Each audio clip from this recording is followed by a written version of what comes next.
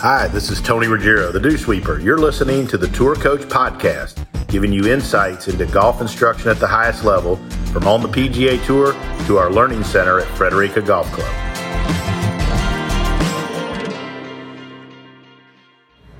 All right, this is the first on-site tour edition of a tour coach in a while. Sit with my good buddy. It's the first time I've had him out in many a month. Dr. Greg Carton. Doc, what's up, bud? It's good to be back out on the road. It's been a long break and always nice to get back. So we're sitting, we've been to a lot of places on the road. This is the first Carrabba's that we've taped a podcast from. We've done a bunch of different things around Frederica and Sea Island, a bunch of different places on the road, but this is the first Carrabba's to ever host a tour coach.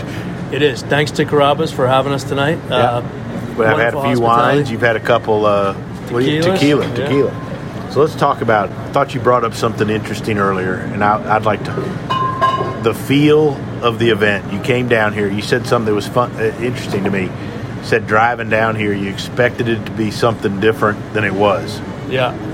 I thought, I think this is a credit to how well the TV coverage has been. Watching on TV, it would take you a while to realize there was nobody there. Right.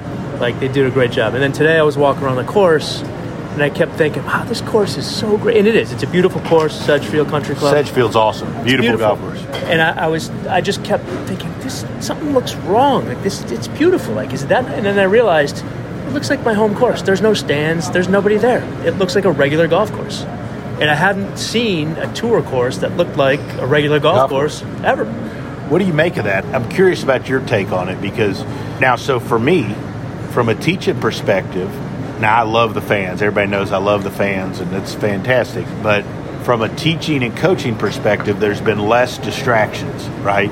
Yes. It's been more like I told you earlier, like, when the Corona break first happened, like, it was way more for me kind of like it was 6-7 years ago, where I was just teaching regular golf lessons, and they may have been tour players or whatever, but there was no travel. Right. So to me, this has been more like kind of like it was going to U.S. Amateurs with Bobby Wyatt and big college events where there's no fans and those types of things, so it's interesting to me. So in an odd way, some of the things that I do have actually been all right, maybe easier. Yeah, in for fact. sure. And the energy's certainly different, and there's no fans is for sure worse, but thankful to be back playing. But at the same point, some of what we do is easier without distraction. Absolutely. I think there's pros and cons to both. And again, this is the first time I've seen it live.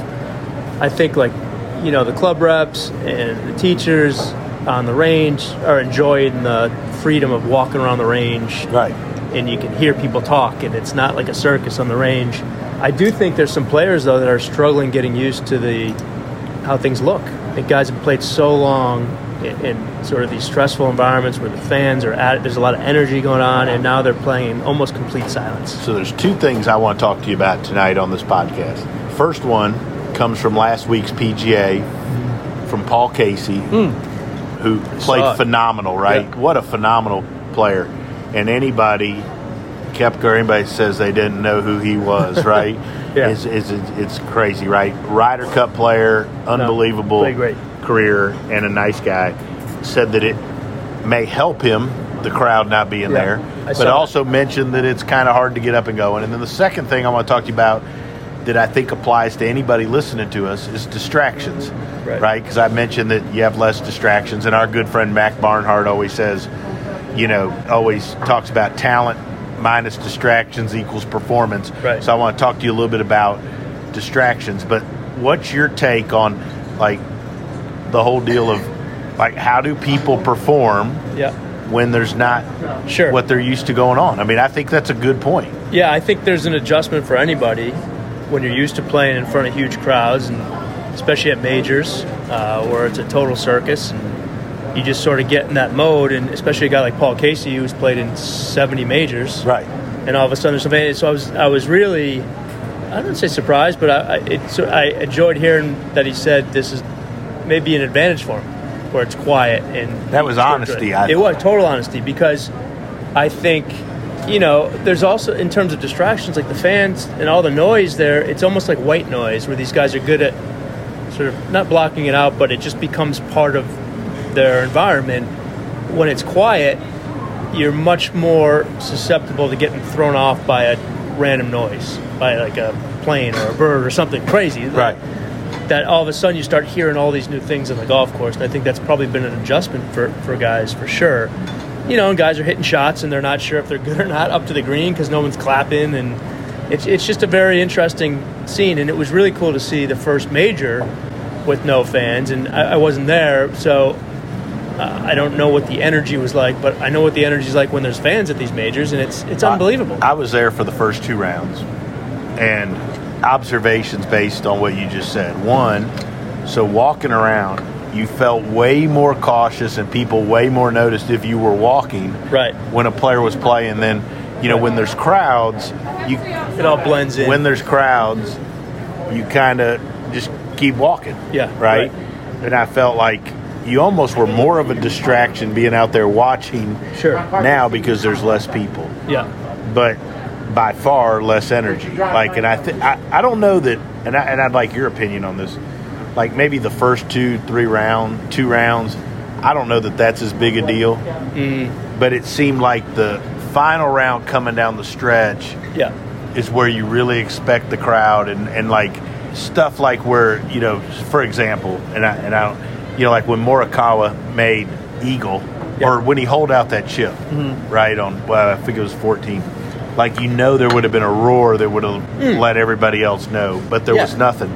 So you wonder, like, how that would have impacted. That was the thing I was thinking. That's a great question. Like, if he chipped in last year and there's a crowd, everybody in the world would have known it happened. Yeah. Yet the guys that he was playing against had to look at in fact, it was Casey, looked up at the scoreboard and saw it. So pretty interesting in that respect. It was, and I think that's a good example. Like Morikawa is a kid who is not that far removed from playing all his events with crowds like that in college. Correct. So maybe that gave him an advantage, whereas a guy like Paul Casey or Brooks or DJ, they couldn't feed off the energy. Not that they played poorly, but maybe it gave this kid a huge advantage because he was comfortable in that environment. And I may be wrong on the numbers. I'm wrong on a lot of numbers a lot of the time. Ask my accountant. But so DJ shoots 68, I think, in the last round. He's the leader going into the last round of a major, and he shoots 68. When's the last time a leader of the major shoots 68 and loses? Yeah. It doesn't happen. Doesn't happen very often. Yeah.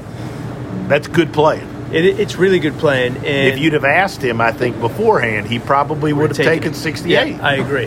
And it was interesting. There were some low numbers on Sunday, lower than I had expected, 4 under, 5 under.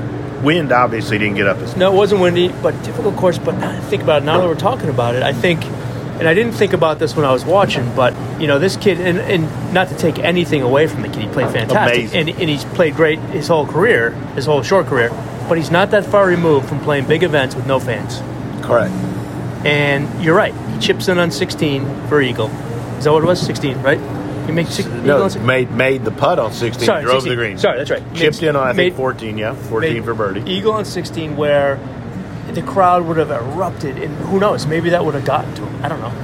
But it's interesting to sort of play it back down and see. And to after today, being there and just seeing how the feel is different. And again, this is a credit to TV coverage.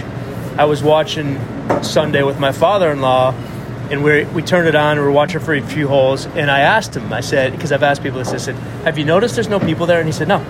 He didn't even notice. The TV, they're doing such a good job at broadcasting the golf that you really have to stop to think about it. So, but seeing the course live today, that was a really cool thing to think. I've been to Shinnecock, I've been to Oakmont, without the stuff, without the grandstands, without the trailers, and how different the courses look. And today, like I was at my home course, like just walking around, like there were no stands. It was really cool. Sedgefield's a great old southern golf course, right? It's beautiful. Your old type of Donald Ross type of old country club, and walking around it today remind me of rounds at the Country Club of Mobile or rounds in South Florida at Old Palm or Bears Club, like where you're just around a golf course. Yeah. And so it's different. It is. Now I want to turn to distractions. Yeah. Because I think this is where golfers of any level could benefit. Like And I've tried to look at players, at my players in particular, because obviously they're the ones I get paid on, so I probably should pay attention to them. Although sometimes I don't. But distractions. So I watch like how distractions affect them. How does a player eliminate distractions, and how much do distractions during playing golf bother? Yeah, I think at this level, this is the noisiest Carrabba's we've ever taped anything in. And it's just you and I. You don't necessarily eliminate these distractions as much as you learn to tolerate them, or they become part of the background, right? And right. I'm talking more noise, but fans and media demands and all these things. These are all distractions, right? So I think what's nice is not having fans and people, the numbers that are usually here on a Tuesday or Wednesday prior to a tournament, you can conserve a little bit more energy, right? But in terms of the distractions, no autograph signing, none of that. No, you don't have to. It's not part of the deal anymore. And I think while it's missed for sure, I think there are some guys that are finding it to be a little bit easier to conserve energy on days like today. On days like tomorrow, at the Pro-Am, there's no Pro-Ams anymore, so things are a little bit different. They're a little bit more low-key. I think there's a reason that some of the golf performance has been so high. Yeah, it could be. There's no, and I'm not bashing Pro-Ams by saying this, but guys come in, most of them I think rest Mondays now because everybody can play Tuesday and Wednesday. On Wednesday. Right? Yeah. And so you have guys do less on Monday, more guys playing 18 or 9 on Tuesday and just 9 on Wednesday and resting. Yeah. I think that has a dramatic effect on how they play. And I think that when you take the fact that more of the top players are playing every week because the schedule's been shortened, and then they're more rested. Yep.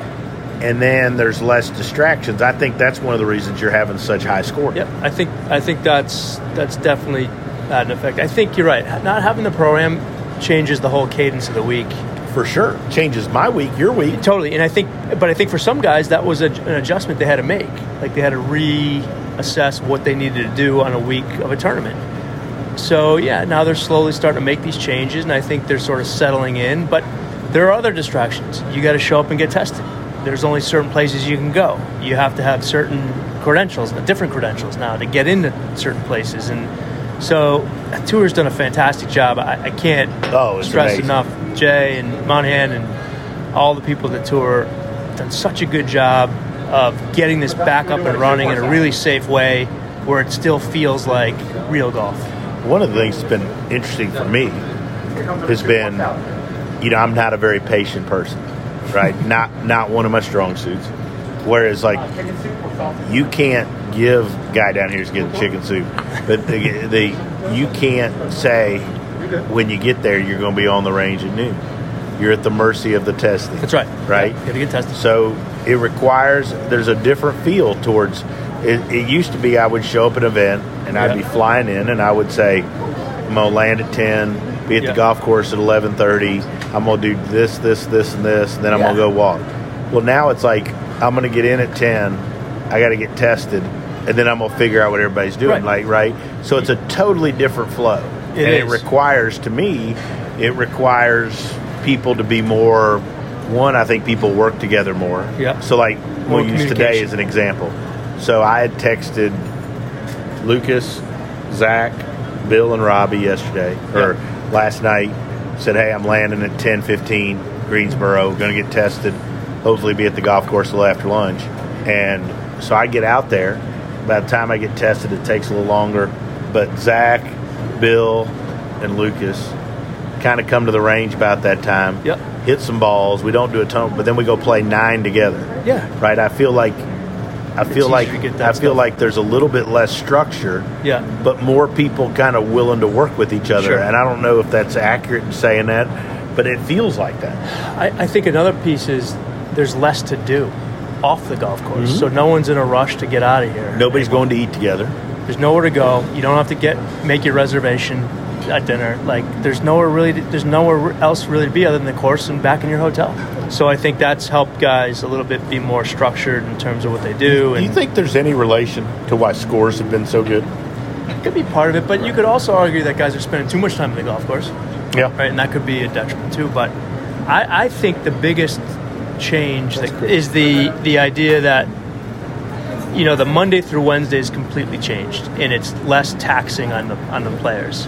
I'm not saying better or worse. I just think that it's less taxing.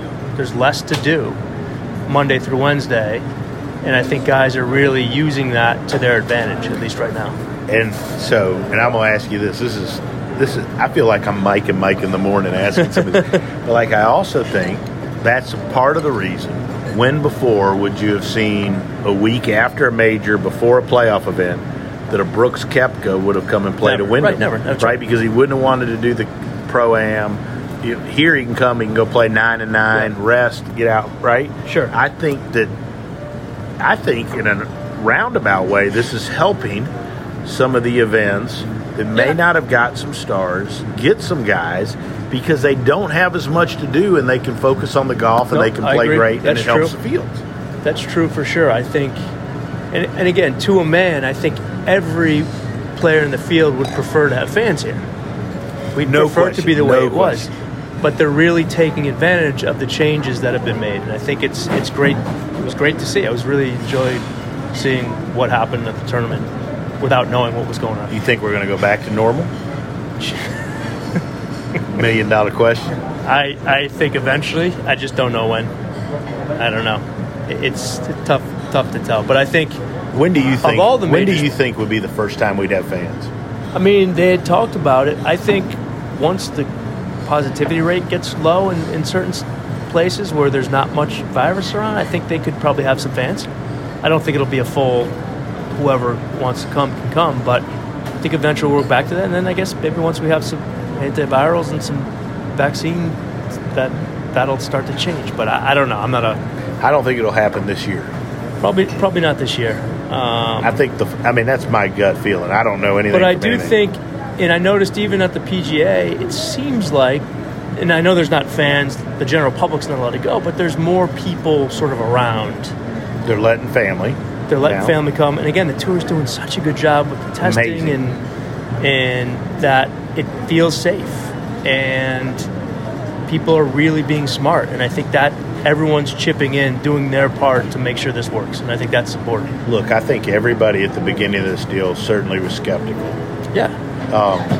Regardless of what side of the aisle you stand on. Well, no one knew what to do.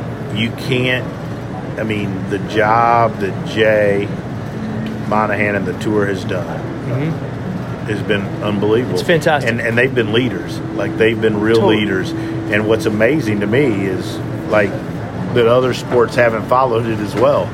Because what I know golf's a little bit different. It is, because you're individuals. But there's people coming from all over the place. All over the world. They're not teams. Look, so Trump relaxed the international deal, right? Before the WGC. Yeah. And they still had 0 test issues, or they had one Brendan Grace, test positive in the middle of the tournament. Yeah. But that's been it. That's right? it. And that's impressive. It's really impressive. And I think it's a testament to how people are handling themselves. Like, everyone's taking responsibility. They're being smart. People are wearing masks. They're keeping their distance. People are smart, and they're not going to screw it up. And I think it's been coming to the tournament today and yesterday, you knew right where you needed to go, and where you could go. Very good signage. It's been fantastic, and it was really nice to see. Awesome stuff. So we covered a bunch of topics, most of it coronavirus. Tough not back to. Back to the tour. I think the thing that I didn't realize it till getting out to a couple events, but the thing I missed most was my friendships and my relationships with guys like you that I'd see all the time. Yeah, I agree. And we would text, you and I text a good bit, but sit, talk, have a tequila and a glass of wine, don't get to do it as often. Those are the things you miss. I agree. And those were kind of the things, to me, the most important things taken away. Yep. And I know lots of people lost very important things. I'm not minimizing that, but it's just an example of how things have changed because of all this. And there's things that we've given up, but the tour, I've met a lot of close friends just coming to events that it's part of my, not just my work, but my social life. Like, these are friends of mine that you miss hanging out with and sharing ideas with and learning from. And it's nice to see that that's starting to come back. Yeah. And even in the basic level of things like this, where we can go to a Carrabba's and sit at the bar together, is a positive step. Yeah, it's nice way to see it. It is. It's a positive. It's not too far removed from what we used to do. No, not too far. We'd have had more people and a little busier, but we're here at Carrabba's. No, but it's nice, and even like in the restaurants down here. And look, I'm from the Northeast, and they've been very strict about stuff. But it's nice to see, even coming down here in North Carolina, there's 6 or 8 people in here, and people are staying apart, and they're doing their part. So it's nice everybody's doing their part. Doc, I'm glad we got to get you down out of Boston. Yeah, thanks. It's good to get out. I'm gonna probably see you next week when I go up there. That's right. That tour's coming back up. But as always, you've been such a big supporter of all the stuff we do. Such a big part of my team. I appreciate you sitting in, and I appreciate you. We're gonna have some fun down the road. We are, for sure. We're gonna get through this. We absolutely. Thanks, Tony. It's been great. Thank you so much for listening to this episode of The Tour Coach with Tony Ruggiero. If you enjoyed this, make sure to hit subscribe, Apple Podcasts, Spotify, wherever you are listening to this podcast. You can stay up to date because we have weekly episodes coming your way with fascinating people in the world of golf instruction at the highest level. Make sure to subscribe and stay tuned. If you want to learn more about Tony, head over to dewsweepersgolf.com to get all the details on what he's up to. Maybe you want to see him, grab a lesson, or go to one of his camps, pick up his book, Lessons from the Legends. You can do that there. If you want to see Tony in action with some videos and other content, head over to golfsciencelab.com/Tony to get more info there. This episode was powered by the Golf Science Lab and was edited, mixed, and produced by Just Hit Publish Productions. As we go into year 2 of the Tour Coach, it wouldn't be possible without the support of all our sponsors. And I've had some great ones. And one of the things that I'm most proud of in my career and in my business is the fact that all of my relationships here and all these sponsorships have been long-time, long-withstanding relationships, haven't jumped from sponsor to sponsor and manufacturer to manufacturer. And I've always prided ourselves in special relationships and when people work together, support each other, and we've all put out great products for the benefits of everybody else. So I want to give a special thanks to these folks that have been with me for such a long time, and that would be the folks at Srixon, Cleveland Golf, and Zexio. Couldn't ask for a better manufacturer to be aligned with, and not only do they put out great product and great support, but they're first-class people, and they believe in what we're doing here on the Tour Coach and with the Dew Sweepers, and also Vineyard Vines. Ian, Shep, TJ, and all the folks at Vineyard Vines. It's hard to keep me looking good, but they do a fantastic job. And they're like family. They support everything on the Dew Sweepers. And we're so proud to be affiliated with and support the folks at Vineyard Vines. So if you're out there, you're listening to the Tour Coach, please support our sponsors, Srixon, Cleveland Golf, Zexio, as well as Vineyard Vines. And keep listening and keep enjoying hanging out with us here on the Tour Coach.